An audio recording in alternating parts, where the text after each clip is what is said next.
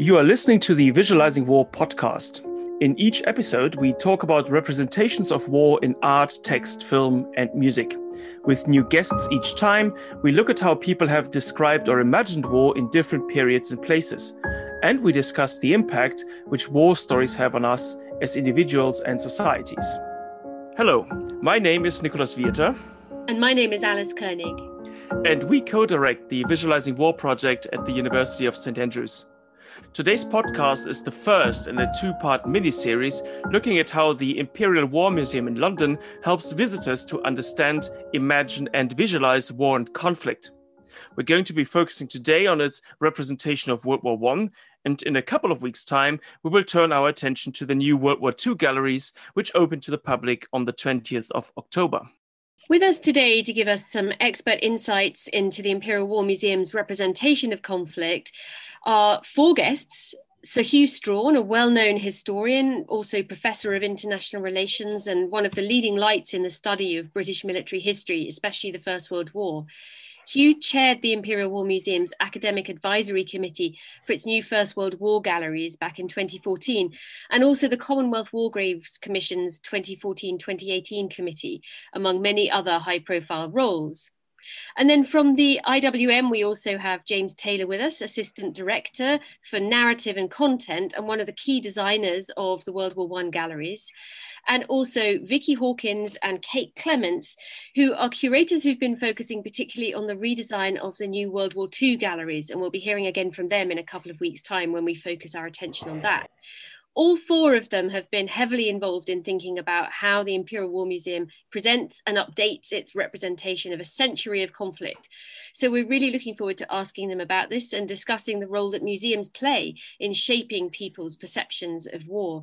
So Hugh, James, Vicky and Kate, hello and welcome to the Visualizing War podcast. Hello. Hello. Hello. Hello. Good to be with you. So Hugh, I wonder if we can start with you and perhaps recap a little bit on the history of the Imperial War Museum. It's been helping the public visualize war for over a century. So I wonder if you can just sketch what the Imperial War Museum's aims are and what its ethos is. The aims and ethos have changed over a century. The museum was first opened in 1920. So when it opened, it was focused on one war only, the First World War. And that was a war which just about every visitor to the museum had some personal contact with and understanding of. So there was a great deal that could be taken for granted. What was new about it then, and I think is still reflected in the way in which it collects and thinks about war, was that in many respects, this was a bottom-up approach to collecting. Of course, people wanted in the museum objects that conveyed the big narrative, but it was about the participation of the whole of society, and that was reflected in the way in which collection was done, the collecting of personal artifacts, but personal memories as well. The other big point, I suppose, about 1920 is in the title. It was the Imperial War Museum. Britain went into the First World War with an empire, a crucial point when we come to think how we present the galleries today. And it came out of it with an even bigger empire. So just as with the then Imperial War Graves Commission, which was set up near enough at the same time in 1917, part of the object here was to project that empire and the way in which it had come together in the most significant European conflict or indeed world conflict of recent times. So the imperial message was very important. As a century passes, then one of the problems, of course, is the context changes too. And self-evidently, there isn't a common understanding of the First World War now in the way that there was then. And more importantly, I think for the museum, the empire isn't there anymore. And indeed, one of the stories the museum has to tell, which it didn't anticipate in 1920, is precisely how and why that empire disintegrated, and the role of the two world wars, particularly the Second World War, in that process of disintegration. So you could argue that it's been extraordinarily significant that we've kept Imperial in the title. When I was a trustee of the museum, we actually debated whether or not there should be a change of name. And the conclusion was the brand recognition was far too important to us, and we had to keep it. But as the museum now represents war overwhelmingly fought since 1945, if you think of the chronological span, we now have 70 years since the end of the Second World War, there is a problem here which is readily identifiable. I mean, Britain isn't necessarily at the center of all major wars, fortunately, nor is it the leading power in any war that does take place in the way in which it was a leading power in 1914-18 or 1939 to 45. That's really fascinating, Hugh. And so would you say that today the Imperial War Museum still tells a distinctly British story about war, or is it very much more a global story now about war that it's telling? I think one of the challenges we've had to confront is precisely how to make it global without losing that connection with Britain and with the Empire. It was comparatively easy when we tackled that problem in the First World War. It has proved much more difficult when we've looked at it for the Second World War, which you simply can't understand as a British story. It ceases to make sense for the conflicts after 1945, except possibly those of British colonial withdrawal, which the museum at the moment does not adequately represent, but which is the next challenge for the museum as it looks at its post-1945 galleries.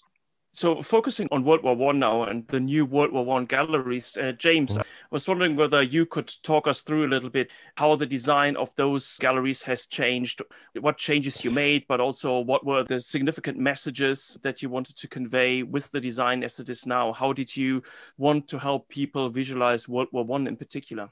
I think the first thing to say that we had two imperatives. The first one was that we had the First World War centenary in front of us. And obviously, we needed to look at refreshing the existing galleries. And I'd like to build upon what Hugh has said about the audiences. Because, as he said, all of the visitors to the IWM in the 1920s, in some sense, veterans, be that of the home front or indeed the fighting fronts. And so the way that the objects were displayed, and this was a form of display that went on until I would argue the 1980s, was that there were vast arrays of documents, weapons, uniforms. And the point was getting as much out on display as possible in order that there would be a degree of recognition among those visitors, so evoking their experiences. What that meant was that in the galleries that preceded the new First World War galleries, they relied upon this lingering understanding or even just a folk memory of the First World War, which really had long gone. And very often the museum had relied on its interpretation on what we affectionately call the Grandma and Grandpa Guide. So, for example, my grandparents and parents lived through the Second World War, and they would spin the stories around the objects as we went around the museum. That facility is not with us anymore. And indeed, when we finished the First World War galleries and they opened in 2014, there was not one surviving veteran of the First World War left. So the whole thing needed a complete refresh. And so we did some pre-evaluation as to what people who are nearly a century distant, our current visitors, wanted from First World War galleries. We established fairly quickly they were eager to learn more. And they told us we needed to answer four key questions. Why did the war begin? How did it continue? How did the Allies win? And what was the impact of that war? And as Hugh said, in accordance with IWM's remit, we set out to answer those questions from a British and Empire perspective, but at the same time weaving in wider context, looking at the global conflict. So that, in essence, was what it did. And what we wanted to do was gently challenge some of the public understanding of the war. So it was things like, for example, the Battle of the Somme is frequently imagined as a battle that just lasted one day. The First World War was fought entirely on the Western Front. The home front, if I look at the galleries that I mentioned, the predecessors to our existing First World War galleries, they hardly had anything on the home front. And so the way we designed the galleries was that on the exterior of the horseshoe, we told stories of the fighting fronts, and on the interior, the home front. So there's this constant relationship between the two. We established this very early on at our academic advisory board meetings. You cannot understand the First World War unless you understand that interplay.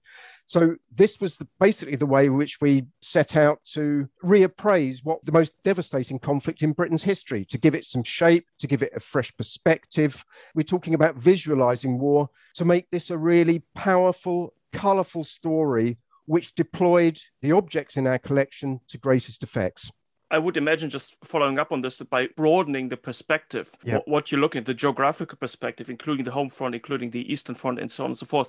That also means focusing on different people, different groups of people, obviously, because, the people involved in the war on the home front were not the same people who were involved on the western front, and so on and so forth, which in turn means new objects, different objects. So can you tell us a bit more about how things changed in that respect as well? Yes. One of the devices that we used throughout the galleries was something we call contemporaneity. And what we did was that, this was a marked change from previous IWM practice. All of the letters and documents, for example, that you see in the galleries are of the time.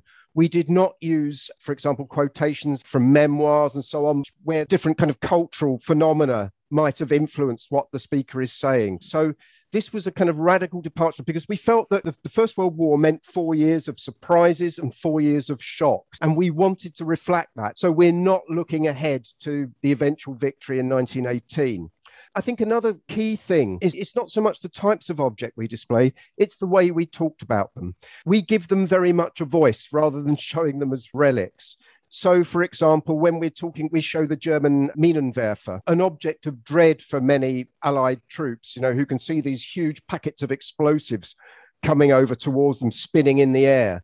And so what we did was put first-person quotations by objects so that they would give them some kind of voice and explain, why these things were important and emotionally, as well as kind of just showing their technical capabilities and so on. At the beginning of some of our conversations, something like the 75mm French gun, we talk about quick firing artillery and how that gives rise to trench warfare as a sensible way of protecting your troops. I mean, as Hugh has said this before in one of his books, that trenches are always seen as an object of terror, yet actually they're places of relative safety. It's when you get out of them that your problems really start. And if I come back to the way that we previously used to caption objects, I've got a great example that is we have a naval gun in the First World War galleries. That had previously been captioned as 5.5-inch naval gun Mark I.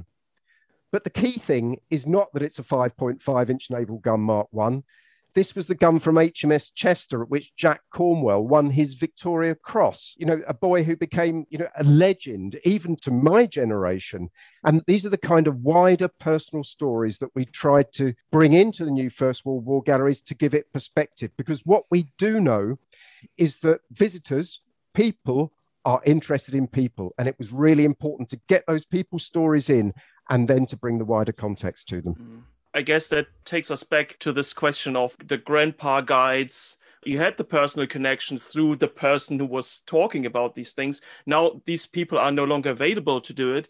So this shifts towards the objects themselves. They have to kind of take on this role a little bit and become the point of rapport, so to speak, with the visitor.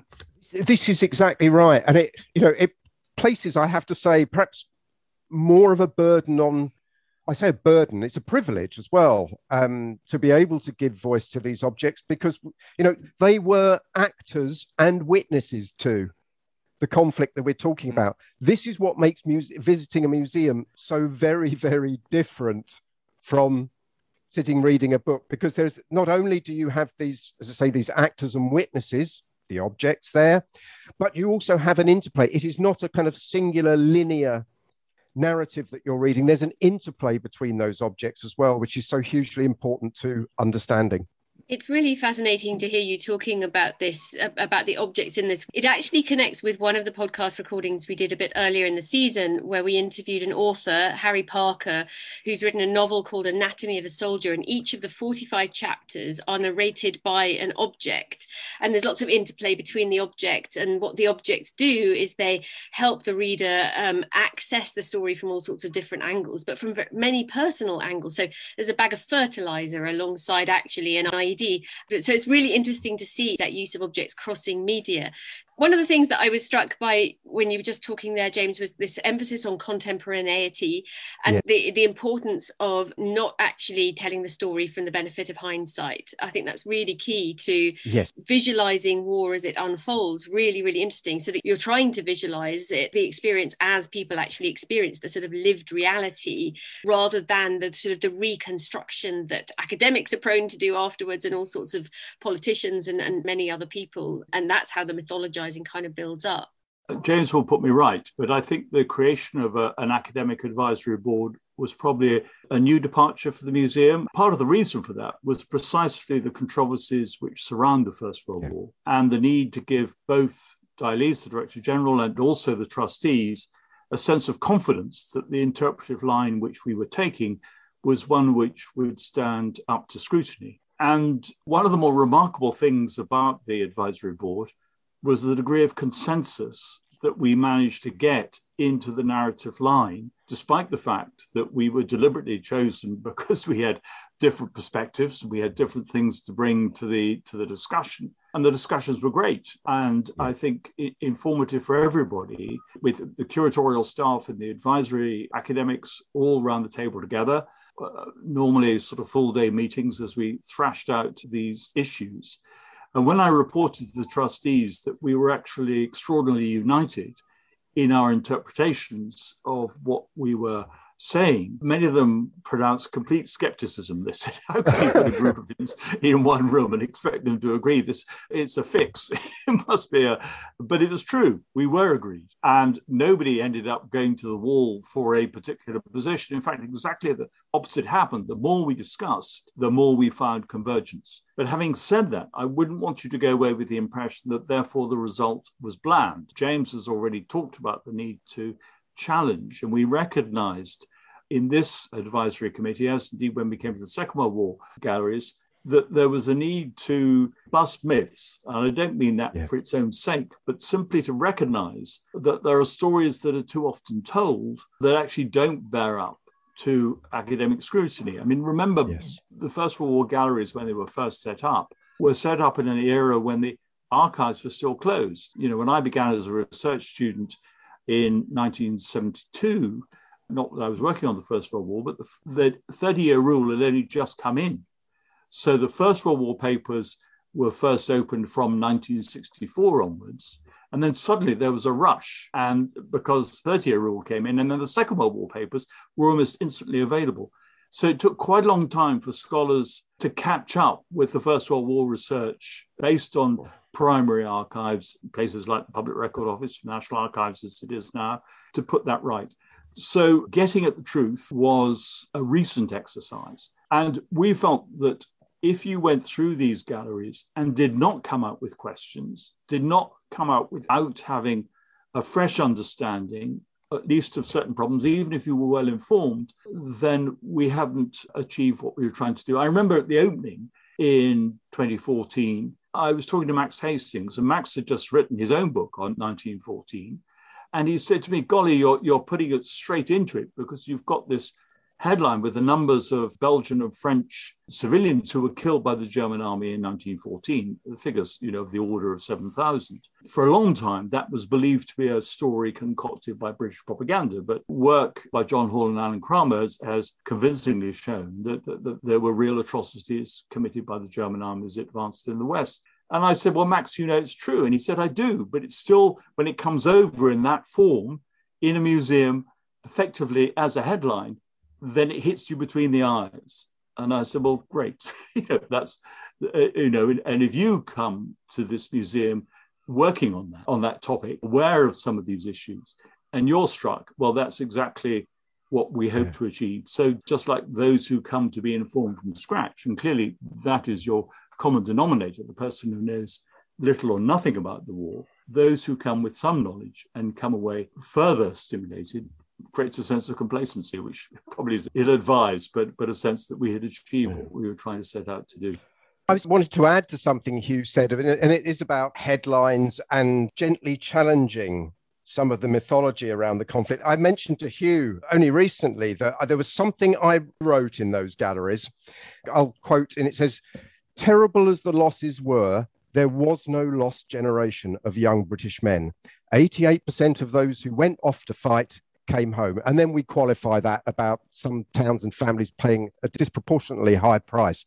I mean, I said to Hugh at the time, I lost sleep over what the reaction might be to a statement as bold as that. And when we got the evaluation back, we do post-evaluation after large museum projects, it was picked up by a number of visitors said, well, I never knew that. So it's that kind of thing that makes the work that we did with the Academic Advisory Board so very, very rewarding, because that is, again, it was something we shared between the curators and the academics, was having to hone down a hugely complex story into what essentially, when you look at the mainline text panels, they look like haikus. They're very, very short, and you have to crush that information and deliver it as powerfully as you can, because this is not an audience that is sitting in an armchair or reading in bed. They're on their feet. You know, you've got them for maybe an hour and a half, 2 hours. You have to get over those points as quickly and as powerfully as you can. So we're building up a picture here of the museum doing incredibly important work in engaging with new research, articulating and establishing new truths, doing a certain amount of myth busting, and also putting questions and prompting visitors to go away with more questions. And you're also, Hugh and James, painting a picture of actually how complex that process is and what an incredible role curators play in this. So that brings me to Vicky and to Kate, because you've been doing this process very recently with the World War II galleries, which are going to open in a couple of weeks' time. And we've got a podcast on those as well coming out very soon. But I wonder if you can just talk us through. Vicky, let's start with you. What's the process of rethinking how you represent a historical conflict? We've heard a bit about the Academic Advisory Board. We know that academics feed into that. Heard a bit about the role of the curator, but can you talk us through that process? Yeah, sure. So as we've discussed in quite a lot of detail, we really do begin by thinking of the kind of narrative that we want to tell. And a big part of that for the Second World War galleries was also, what myths do we want to bust? And what marginalized histories can we draw out and bring to the forefront of the narrative? And so those sort of first drafts were taken to our Academic Advisory Board, and we discussed the various ways that we could sort of inspire and engage our visitors to think differently about the Second World War. And some of our myths come from the fact that many of our visitors are familiar with a lot of the language around the Second World War, and in the newspapers and in the TV shows, you get a lot of sort of Blitz spirit, iconography and thought brought to the forefront. And one of those especially is that in sort of 1940, after the fall of France, Britain stood alone against Nazi Germany, when actually, in fact, Britain had vast resources that it could call upon across the British Empire, from people to fight in its armies and work in its factories, to natural resources to build new weaponry, and the huge sums of money that were borrowed or donated. But it's also a chance for us to look at a little bit more critically at Britain's relationship to its empire and examine exploitation and coercion that took place as well. So I think definitely focusing in on some of those sort of key myth-busting areas and places that we can be a bit more critical and engage visitors by asking them to, or encouraging them to think about different perspectives, is still really key. It's sort of inspired by the way that the First World War galleries have done it, to do so for the Second World War. But as well as a lot of academic consultation and collaboration, for the Second World War galleries, we did a huge amount of public collaboration. And one of the biggest ways that we did that was through the formation of a People's Forum, which was built up of local participants to encourage essentially intersectional debate about what would inform how we told a truly global narrative. And the people within those groups were able to help us to identify stories from people across the world who had experienced the conflict.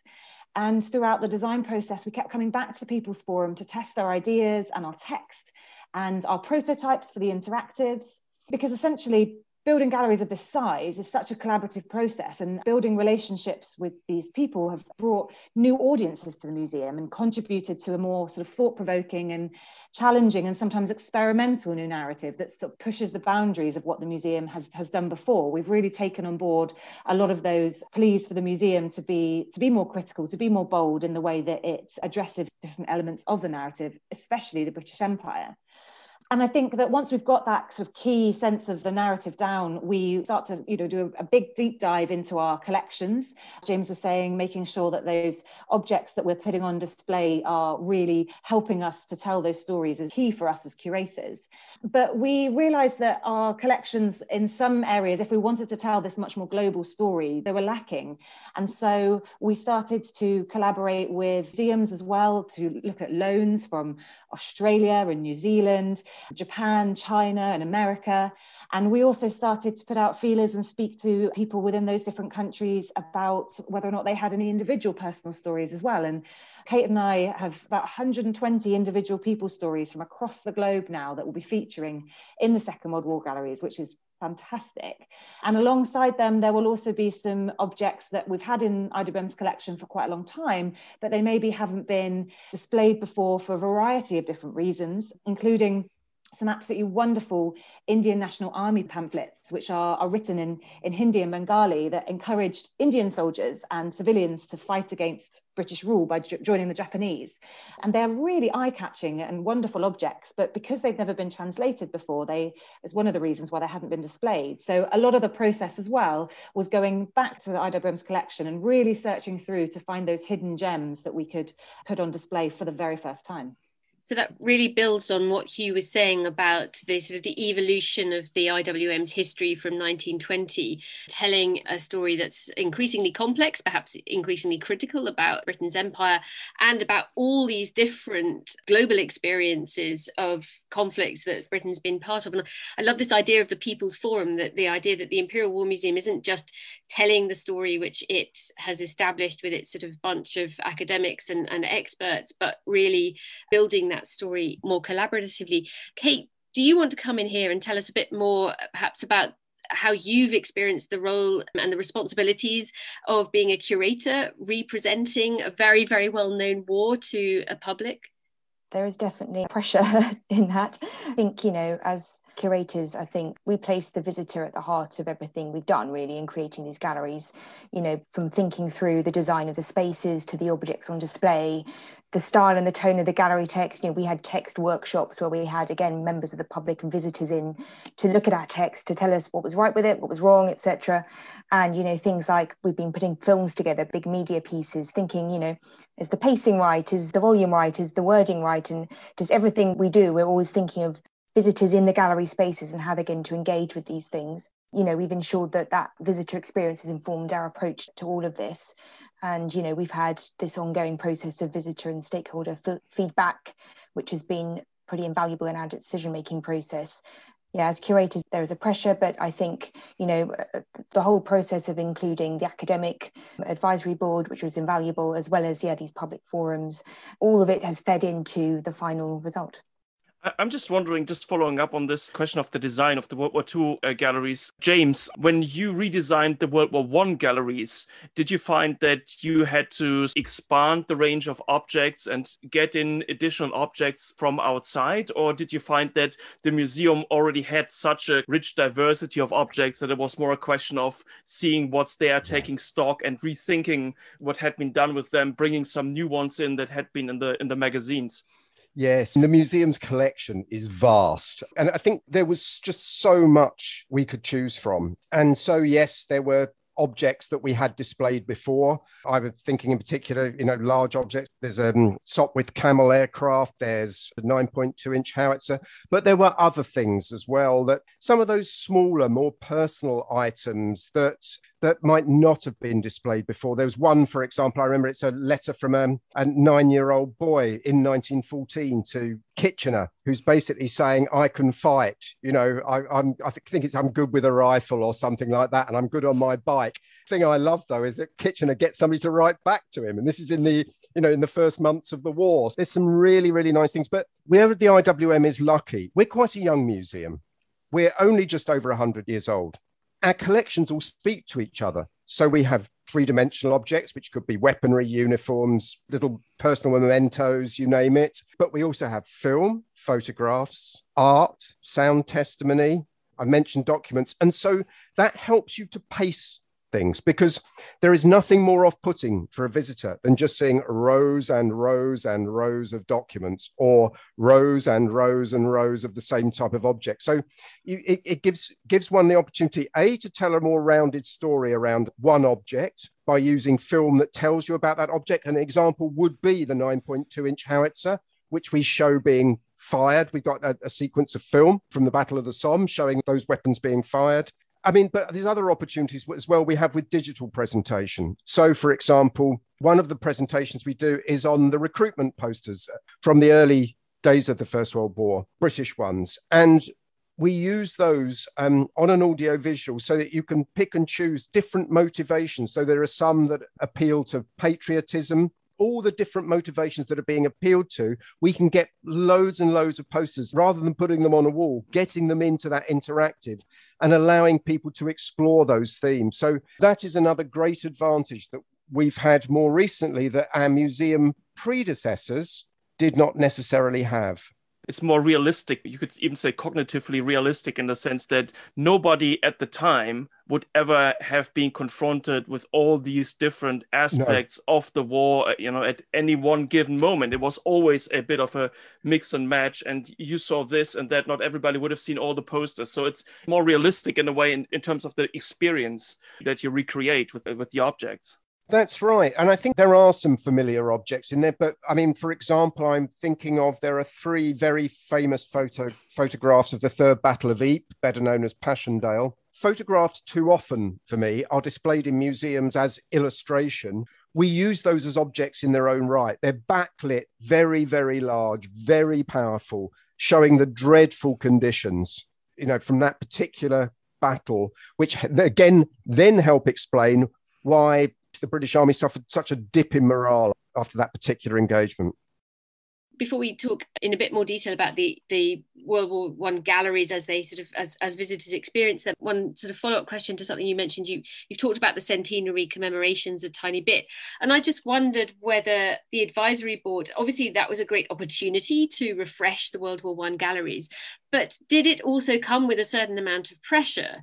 Did the centenary commemorations perhaps encourage a sort of a reverence maybe for World War I? Were there pressures that came with that connection, or did it feel very open and a time in which exploring World War I was very much on the table?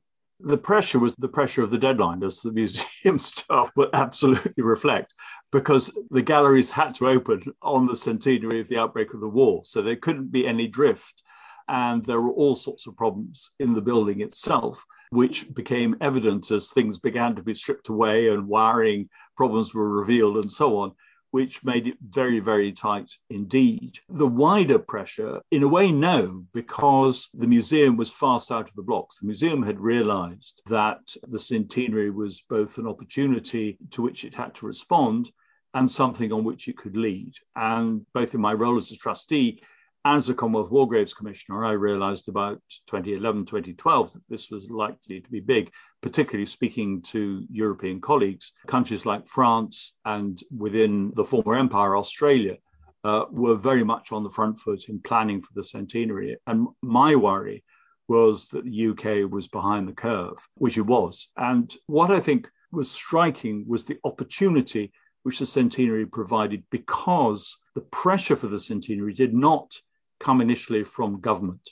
as a pattern of government-led centenary commemorations, although that in large part was what it became. It came from bottom up. It came from communities, schools, churches, villages, towns. They were all planning something, very much driven in the first instance by war memorials, which carries its own penalty, because it did focus on that 12% who didn't come back, rather than the 88% who did, to go back to James's point. But that was the departure point. And so, in David Cameron's terms, because he was the Prime Minister at the time, it was a big society moment. This bubbled up from below. And only in 2012, in autumn 2012, did the government actually announce a programme and seize it and say, yes, we will behind it. And even then, when I sat down with Andrew Murison, who was Prime Minister's special advisor on the First World War centenary, we were talking about three big events: the outbreak of the war, the Battle of the Somme, and the end of the war. And the argument was, we'll do three big events, which we can do really well.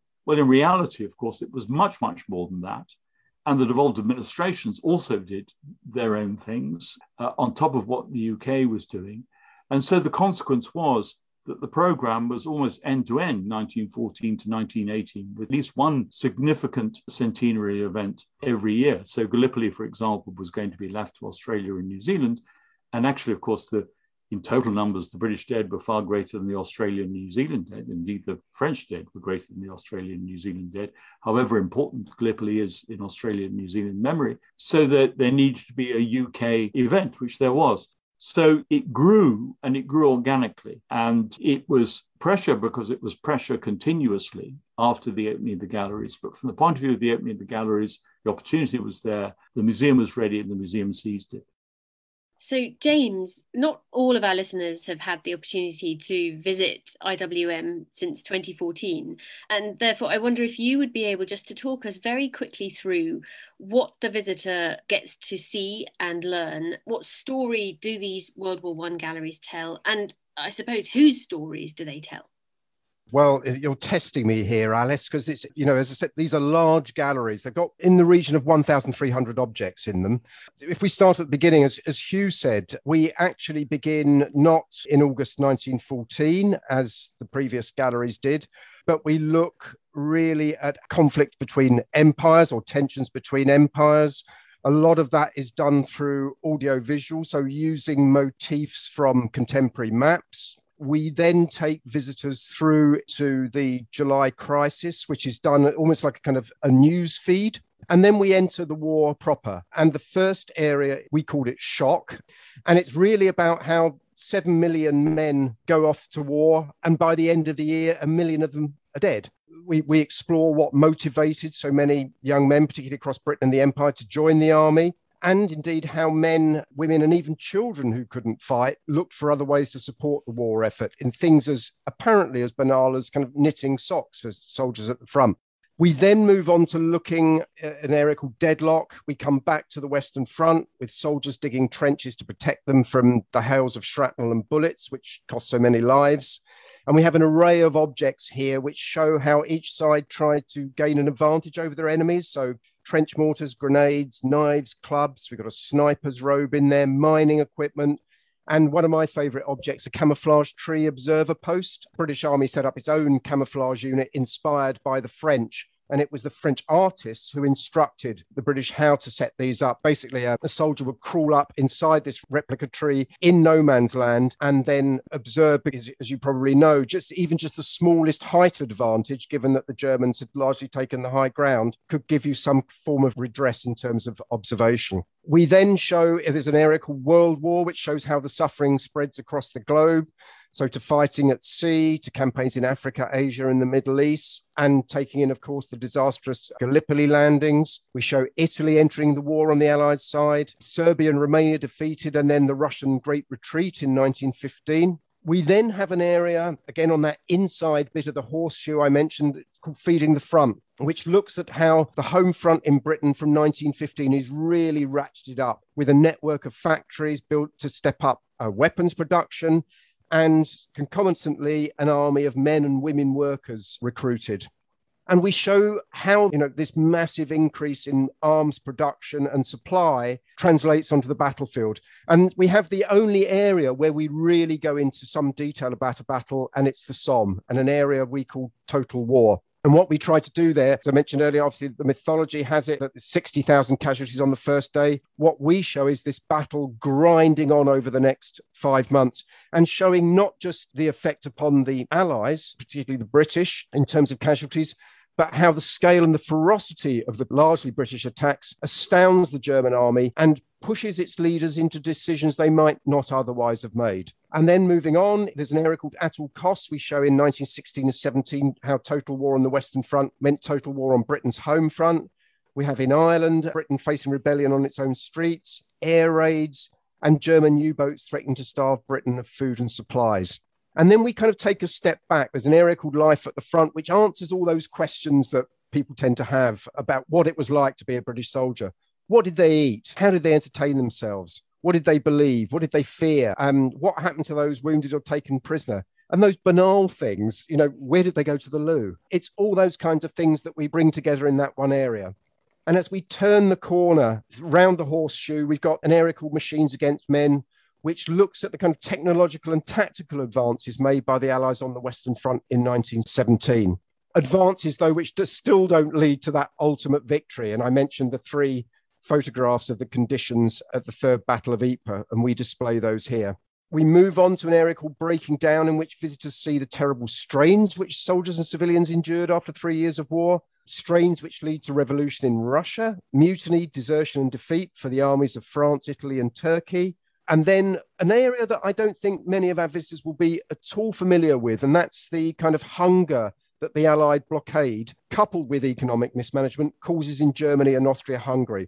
And we have some amazing objects in here. There's a loaf of the hated war bread in Germany, which largely contains sawdust, and even paper clothing as well, because the Germans aren't able to get hold of cotton and wool. And we now reach a denouement with an area called Seizing Victory, which shows the dramatic final events of the war in 1918, largely conveyed through 2 powerful audiovisual displays which show how huge German offensives threatened defeat for the Allies, but then how the British Empire, French and US armies rally and defeat Germany. And finally, we have an area called War Without End, where we reflect upon the human cost of the war and some of the ways in which that changed people's lives. So from the rituals through which we remember war, such as memorials, to heightened sense of national identity in the countries of Britain's empire. We show how in continental Europe, wars still raged in the immediate post-war years. And as the decade of the 1920s come to a close, the times of turbulence seem to be over. And with the 10th anniversary of the end of the war, people reflect upon what that war had meant. It's a war that millions had risked their health and happiness to fight. And we end up essentially saying, if that had indeed been the war to end war, then that terrible cost might have been justified. And then that obviously is going to take us in to another world war, which Vicky, Kate and my colleague Paul, together with the academic advisors, have been working on. This was one actually really interesting area, where to begin and where to end. And one of the areas where I think the previous First World War galleries had created an unfortunate impression was that they went straight from Versailles to Nazis. The 1920s were virtually expunged. Predecessor First World War galleries, if you like, had no significant pieces of artillery, which, bearing in mind that this is the weapon that causes by far the largest number of casualties during the First World War, seems very, very strange. It was the machine gun that took precedence in that. So it created its own mythology, if only because we physically couldn't get objects in. And this is what these new First World War galleries were able to address, that kind of issue. That fantastic tour you've just given us shows how the galleries zoom in and zoom out and look from different perspectives and visualize the war from so many different angles. And it's really interesting to hear these headlines and then think about all the sort of objects that underline them. James just mentioned one of his favorite objects, which is this kind of camouflage observer post. So, Hugh, do you have any sort of favorite objects or bits of the gallery that you could tell us about? It's either the 9.2-inch howitzer or it's the Sopwith Camel. I mean, I think the big objects, because you're down below the Sopwith Camel, because you're absolutely adjacent to the 9.2-inch howitzer, their impact is extraordinary. I think the other thing that's worth saying, though, is that the museum has an extraordinary collection of 20th century art, and particularly, of course, the results of the First World War commissions. And the challenge for us there was to show these in ways that honor them as paintings, but also contributed to the narrative. I mean, and that we're still not doing justice to the museum's holdings in terms of 20th century art and art of the First World War. And that remains, I think, a concern for all of us, that we still don't do justice to that. But there are points now where a painting makes an impact in its own right, even though it's very selective. And so I think that integration of the different media, which is something James has already said, and the opportunities given by digitization, which of course weren't there for previous generations, and probably, too, the stripping out of clutter. The temptation always there to put everything in so that the visitor can't discriminate between what's important and what's not, when one object, well presented, will say much more than 10 objects badly presented. I mean, those seem to be the sort of the important things in all this. And as a historian who's always been concerned by background, a military historian, but very well aware that you can't tell the story of 20th century warfare in terms of the armed forces alone, I think our decision to have home front equal with the fighting on the battlefronts and to tell the story in parallel was crucially important in terms of conveying what this war meant and why it redefined war in terms, of course, which are now familiar to us. And what it does is that you really get a sense of change as the war goes on. I mean, most of our tropes about this war come from the problems of hindsight. It's about death, it's about waste, it's about loss, it's about suffering, it's about those war memorials. And of course, none of that is preordained. And how it turns out, and the twists and turns in the story, with constant competition between the two sides, producing change in short order, comes through much more clearly when you don't prejudge. And of course, that's what we should be doing if we're to try to understand this war in its own terms. I, as a historian of the First World War, was very anxious that we should not begin the centenary at the end. I think there was always a danger that we would go straight to poppies. We did go straight to poppies in Britain, I'm afraid. And we went to the poppies at the Tower, which should have been in 2018 rather than 2014. But this exhibition does not do that. It takes you from the beginning to the end without prejudging that end. What you've just said there, Hugh, is so right and so important, that idea that we go straight to the poppies as our shorthand for visualising World War One. And what you've been saying about the way in which the World War One galleries in the IWM resist that resonates with something that we've been talking about on a different podcast. We interviewed a librettist and a composer who had put together a wonderful opera called Letters That You Will Not Get, Women's Voices from the Great War. And that too, because it's using real text, real letters, the words of real women as they experience the war over 4 years, get this sense of change. You get the hope mixed in with the fear. You get the joy and the celebration when things actually look like they're going well, and you don't just get the lament and the retrospect. And that, again, is really fascinating. Kate, I wonder if we can come to you at this point. Obviously, you've been focusing on the World War II galleries, but you know the World War I galleries. You work in the museum. Obviously, unfortunately, in the last 18 months, you haven't spent much physical time in there because of the pandemic. But I wonder if you can tell us a little bit about your response to the World War I galleries. What big questions do you think they raise for you about war itself, not just World War I? And what kind of inspiration did you take as a curator working on the World War II galleries from the World War I rooms? So I think that some of the big questions that the First World War galleries raise, and which I would say that we have also had in mind when developing the Second World War galleries, really been around issues surrounding total war, that sort of the all-encompassing nature of modern global war and the mobilization of whole societies that it entails. And I think that's one of the big things that struck me about the First World War galleries, is how its large and complex narrative very effectively conveys how and why the war began, how it expanded its reach, and how it drew in whole societies, because that hadn't really happened before on such a scale. And I think the First World War galleries carefully explain how civilians were affected by the war and how more demands were made of them over time. These are, I think, some of the key questions that 21st century museum visitors would have about a conflict that happened over 100 years ago, outside of living memory, and which is almost impossible for people to have any point of reference to. Living through or participating in such a global total war is thankfully difficult for many of us now to comprehend. But I think that is something that we are able to do so well at IWM when we help visitors to visualize war, is not only providing that overarching context of the sort of the names, the dates, the places, the key events, etc. of the wars, and showcasing some of the weapons, large and small, but also then giving that personal perspective of these conflicts through the objects, the words and stories of a really wide range of people who experienced them. And I was looking around the First World War galleries just the other day, and it really struck me how many quotes from individuals feature in the displays. There's a really wide variety of people's voices. They're really clearly heard across the exhibition. So I think it's about making something that can be difficult to relate to more understandable and human for our visitors.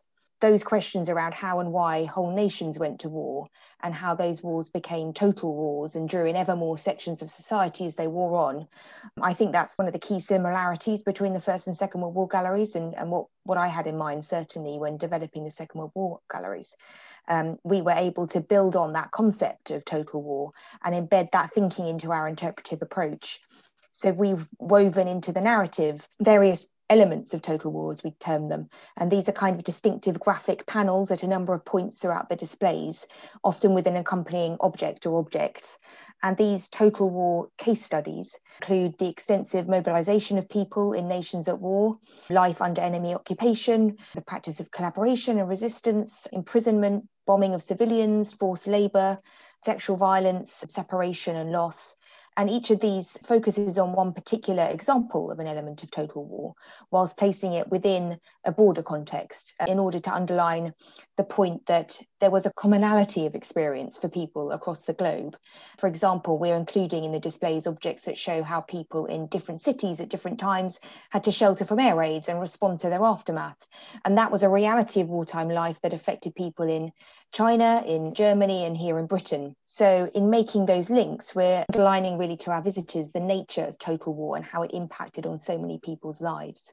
And one other thing I think we've taken forward is we also followed the rule of contemporaneity that James mentioned, following the First World War Gallery's example, which really helped us to focus our object selections.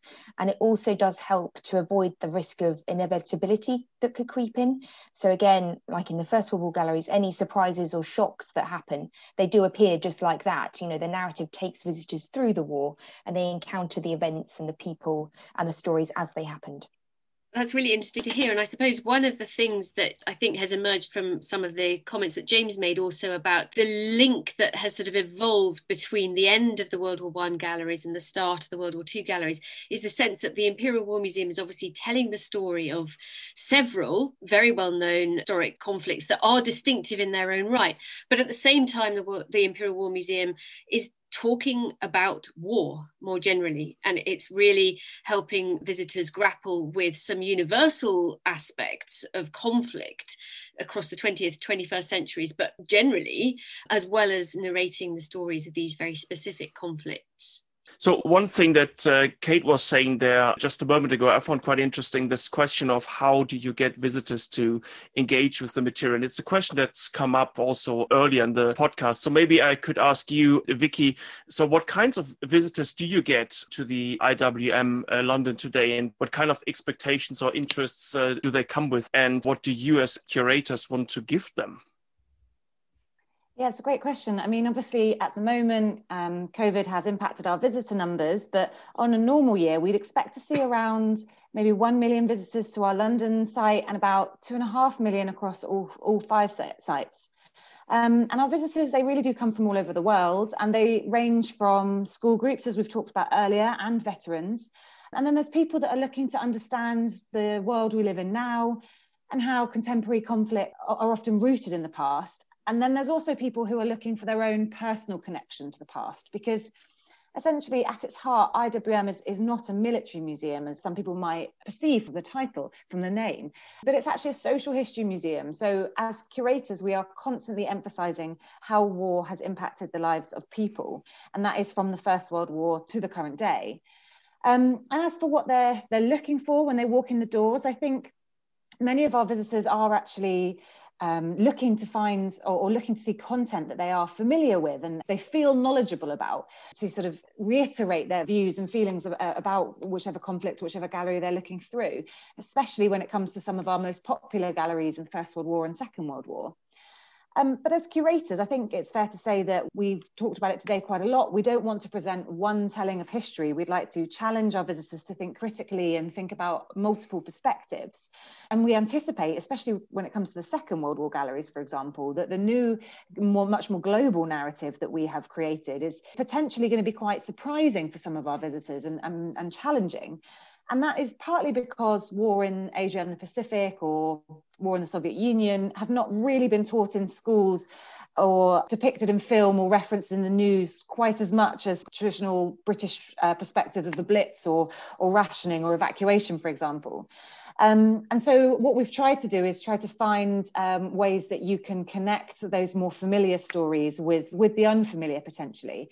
And Total War, as Kate mentioned, is one of the ways that we do that, by looking at case studies of how themes and patterns of conflict are present across different countries and nations. But also sometimes it can just be as simple as looking at how we can incorporate that global sense of history within every element of what we talk about and what we look at. And not all of our content in the galleries is written object labels. We also have some fantastic interactives, and one that springs to mind, because Hugh mentioned art earlier, is that we've got a big easel in the Second World War galleries that visitors will be able to explore how war artists were commissioned to depict various different scenes of conflict, but also of home front and various emotions. And whereas usually we would potentially just present a British point of view, actually within this interactive, we have official war art from Japan, from Germany, the Soviet Union, also Nigeria and Uganda. So it's a case of constantly sort of fitting this information in throughout and highlighting it to visitors as they go throughout the space, so that they are constantly thinking or challenged or engaged. And for us, the best thing is for people to have those debates and have those conversations about whether or not this is what they expected to see in the museum, or this is what they were looking for. You know, potentially they'll go away and they'll do a little bit more exploring of their own. You know, even if you read every single object label in our new Second World War galleries, I think I'd be very impressed. First of all, it would probably take you a fair few hours to get round. Might need a chair or something, a cup of tea by the time you got to the end. But I think that, you know, even if you just picked up some elements or some highlights, that global story is throughout. It'll mean that our visitors will probably come away very thoughtful and very inquisitive, potentially, about the way that they think about history and what they expected to see at IWM. It seems to me that's really true also for the World War I gallery. So there seems to be really a nice coherence between the two galleries and the way in which they try to engage visitors and the public, which sort of makes me wonder, James, what has the public response to the new World War I galleries been? Can you tell us a bit more about that? Yes, I can. We did some evaluation after the opening of the galleries, and the response was very, very positive. I think the key thing for us as curators was that visitors were surprised and delighted by the range of objects on display and the stories they had to tell. And that even applied to visitors with more specialist knowledge. They praised the interpretation for being clear and accessible, which is somebody, you know, like me, who prides themselves on the writing. And collaborating with people over the writing meant an awful lot. Knowledge and understanding have been enhanced. This is what the report said, to the extent that some respondents reported feeling so saturated with information, they felt emotionally overwhelmed by the experience, which was quite interesting. And we found that people were taking as much as, 2.5 hours in the galleries. And Vicky said there's an awful lot to read. I mean, we tried to break it up as far as we possibly could. But if you were to look into all the interactives and so on, you could spend half a day there. So yes, I mean, the response was incredibly gratifying. I think the most gratifying thing for me was turning up on the first day that we opened, which was in July 2014, seems a very long time ago now, and seeing huge queues around the block. I hadn't seen anything like that since I went to the Colditz exhibition in the mid to late 1970s at IWM. I mean, it was an incredible sight to see the appetite. And I say that was the first day. That didn't drop off for months. And at one point, I think I'm right in saying we were kind of pegging the British Museum for visitor figures. So it was an incredible experience. And I think it's had a very long-term effect on the way that the museum goes about telling these complex stories. I mean, I know that Kate and Vicky have been talking about how they're building upon the First World War galleries for the Second World War galleries. I think that's been true of the Holocaust galleries, which are also opening in October 2021. I think it was a profound experience to create, and most rewardingly, it's been a profound experience for the visitors as well. And it's really fascinating to hear about those long queues. It speaks partly to the enduring interest that people have in World War I, which has been fueled, of course, by the centenary commemorations. And I think that takes me back to you, Hugh, with another question. You've advised a number of museums internationally, actually, on representing World War I around the centenary. And I just wondered if you could say a bit more about how differently different countries or different museums have approached the representation of World War I in the last decade. Yes, I think each has done it very well, actually, in slightly different ways. This is going to be something of a Cook's tour. If I start in Australia, the Australian War Memorial, which was set very much in its ways with some dioramas, things that we would not have now in the museum, done after the war, but very powerful for many Australians and for those who know the museum well, staggeringly has managed to retain them and yet put them in a new context. So actually, for those for whom this is a familiar and iconic museum in Canberra, and of course important because it is also the War Memorial, the best of the old is there with the new, and they still tell a very powerful Australian story. The Musée de la Grande Guerre, which is a totally new museum, unlike the Imperial War Museum or the Australian War Memorial, formed around a private collection at Meaux, just outside Paris, has as its centre a battlefront. I mean, it has 2 lines of trenches and artillery in it. But radiating in a hub of that are specific interpretations of aspects of the war. So it's a thematic approach. It's not trying to tell a narrative story as the IWM is. It's effectively a Western Front story, but you've got separate exhibitions on medicine, for example, at the front, or trench warfare or whatever. And actually, in some ways, of course, that simplification of the story, which I think has been a particular feature of how France has responded, does actually enable you to produce a very coherent package. The new museum at Verdun is absolutely wonderful, but it does it by taking the battle itself in 1916 and telling that story, which is a coherent story, but which captures so much. I have to say that I find in Flanders Fields, a museum which many British visitors know because they go to the Western Front and they go through Ypres or Ypres, they go to the museum. I find that less satisfactory because it is very much from the point of view of the experience of those who are on the battlefield, almost devoid of context. And I think one of the great strengths of the Imperial War Museum, and certainly what we were trying to do, was absolutely to understand that personal level of the experience of the war, but to have a top-down narrative so you could understand the context within which it is occurring. I think one of the challenges in Flanders Fields is you're left with some uncertainty as to why these armies are knocking the living daylights out of each other in this particular part of Europe. You just know they are, but you don't know why. And then crossing the Atlantic, the National World War I Museum in Kansas City, which, like the Australian War Memorial, combines a memorial with a museum, and which, unlike the Australian War Memorial, struggles to put itself on the national map because Kansas City is now not the place to be if you want to get good visitor numbers. But that museum is really striking because it is truly international. It is not an attempt simply to portray the United States' part in this war. It's an attempt to explain the war into which the United States then comes. Each of these museums has something different to offer. Germany perhaps has had the biggest problem. The Deutsches Historisches Museum in Berlin has mounted 2 exhibitions on the First World War in my working life, and the one for 2014 had many very interesting objects within it, which were genuinely comparative. It had very striking loans, for example, from Russia, from the Artillery Museum in St. Petersburg. But I think it failed to hang together as an exhibition. And of course, it was only an exhibition. There isn't a museum.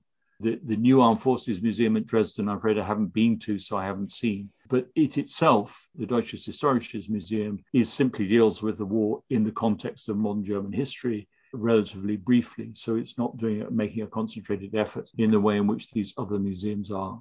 So one thing that's come out of the discussion is that the Imperial War Museum is not just about the 2 world wars. In fact, it's not just about wars at all. And there's a story that's being told here that reaches into our time. So I suppose the question I have for James, Kate and Vicky is, how do the galleries, the World War I and World War II galleries, set up the visitor experience for the rest of the museum? And how do they help visitors contextualize later 20th and 21st century conflicts? I think the first thing to say is that the museum is still in a state of flux, that the First World War galleries were simply the beginning of a large process of transformation, the second stage of which will be the Second World War and Holocaust galleries. We have 40 years of our remit, so whatever we do subsequently will need to build on what Vicky and Kate and our colleague Paul have done with the Second World War galleries. I think the key thing is we need to set up how the nature of conflict has changed over the century of the museum's existence. So, for example, we've got material on Afghanistan, on Iraq, on Libya. We need to build incrementally and look at how we tell those stories. And I think, in all honesty, a period of digestion is needed before we can deal with those conflicts in the same kind of way that we've dealt with the First and Second World War, because I certainly think that the distance really, really helps. I know that my colleagues working on the Holocaust galleries, which will open at the same time as the Second World War galleries, I worked on the original Holocaust exhibition, the permanent Holocaust exhibition, which those galleries will succeed. It's really interesting how academic thought and academic consensus regarding the Holocaust has moved on. There are areas of knowledge which have moved on likewise incredibly since I was working in that subject area over 20 years ago. And I think this will be really, really interesting when we come to what we now consider but recent conflicts like Afghanistan. It'll be really interesting to see how we deal with those further down the line, because any exhibition on the Second World War that we'd done, say, in the early 1950s is naturally going to be very, very different from what we do 50 years down the line. So there are unknowns there in terms of how we deal with these things. I would also add to that, we do have 4 other IWM branches where we can look at other areas. So, for example, we're looking at the moment at the future of IWM Duxford and re-envisaging how we use that site to display our objects, not least the many large objects that we have, because that is the only site that can take those. So there's an example there as well. As I say, museums, they're always changing. And they're always changing because their audiences change, not just because we have an open-ended remit. To your last point there about the fact that our audience is always changing means that I hope that some of the work that Kate and I and Paul have done with the People's Forum and, working a lot with a diversity of voice to make sure that we are constantly going back to our audiences and checking that the way that we talk about conflict and the way that we present history is what they are looking for and what they need. And it is a bit more of a collaborative process so that we are not just presenting the ideas and the narratives that we think that people should listen to or enjoy or be challenged by, but also that they are part of that process. And I think that in order to continue being relevant to our audiences, we need to continue to have those conversations with them. Well, I hope that they'll definitely feel that that has been a great impact and a great success of the Second World War gallery spaces. And I hope that as the museum goes forward and thinks about its more contemporary displays or exhibitions, that process will be continued to be used and utilised and will add to the success of the museum. The only other thing I was thinking when you were asking about how the World War I and World War II galleries sort of set up the visitor journey is what they provide really is a really good basis of context. And then our temporary displays, temporary exhibitions that we have at the IWM London site, they can then kind of dig down more into some of the subjects which are in those displays. And so they provide visitors really with the basis of understanding. And then you can go off at any sort of tangent really. In our various displays, we have art exhibitions and photographs and smaller temporary displays, and we can sort of pick up some of those elements that we kind of hint at or start to talk about and dig down further into them. So constantly for our visitors, we're able to provide, new and interesting different subjects and topics to be approached. As we leave the Second World War galleries, we've kind of left it on a ... because it starts to hint at what's to come. The last image is a really big image of the mushroom cloud of the Soviet atomic bomb right just at the end of our remit in 1949 of these galleries. And that you can pick up with the Cold War starting. So it hints at these things, which then the story will build on as visitors move through the building. Kate, what you've just said really comes back to that point we were talking about earlier, the way in which the World War I galleries and the World War II galleries refresh people's understanding of specific conflicts, but also get people thinking about conflict more generally. And as you say, then different exhibitions can spin out of that. And I was struck, Vicky, actually by a phrase you used, what visitors need from the museum. And I think that speaks to one of the initiatives which actually James has been heading up, which is the IWM's most recent podcast, the Conflict of Interest podcast, which really is all about acknowledging the fact that war is a very, very complex subject, that people's understanding of individual wars is partial, often limited, that we don't understand. And James, you can talk us through this a bit more, but I think what you do is you get famous guests to come along and say, look, I don't really understand the conflict in Syria. Can you talk us through it? Is that right? That's exactly it. So I can't claim any credit here, Alice, because I basically do the voiceover. But yes, that's exactly the premise for them. So we've looked at conflicts such as, the Yugoslav wars, Northern Ireland, Yemen, Iraq, Libya. The premise is that we bring somebody in, a famous personality, and then we bring other experts in, as well as an IWM curator who is an expert on that particular conflict. And then they have a dialogue. Basically, they walk around the museum using objects as touchstones to talk about that conflict and what it means and to place it in context. So that is the basic premise for that series. So we've just finished recording the first series and there will be another series. It seems to have been very, very popular. So it seems to me we've already moved on and moved away quite a lot from World War One, World War Two, and that takes me to my next question to Hugh. So if we think even further into the future, Hugh, in 20, 30 years' time, when other generations will rewrite the story of World War One, they will have their different questions, just like we have very different questions compared to the questions people had 30, 40, 50 years ago. Can you sort of make any guesses as to what later generations might want to foreground how the discourse about World War One will evolve? Because it's clearly something that still fascinates people. So there's a good reason to suppose that's going to continue.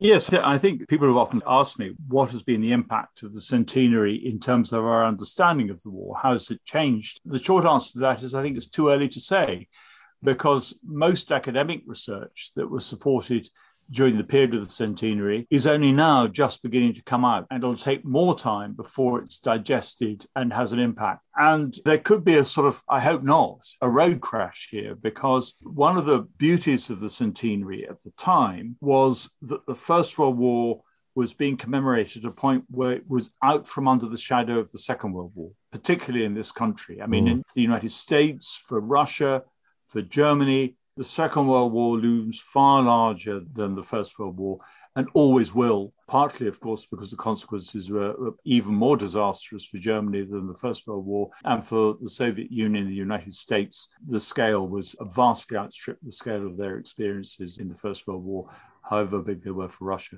So if we look 20 years hence, we're in 1941 in terms of centenaries. Pearl Harbor, Barbarossa, I suspect the Second World War will come back in big time, because we'll be marking that centenary, and it will be just at the point where all the new work on the First World War, which has been going on recently, will want to be digested into the current First World War galleries, and the museum won't be able to do everything at once, quite frankly. It'll have to make some choices, and the choices will almost certainly favour the Second World War, because by then the Second World War will be definitively history. I mean, there are still some survivors of the Second World War around. They're still with us. As James said, that was not true 100 years after the First World War.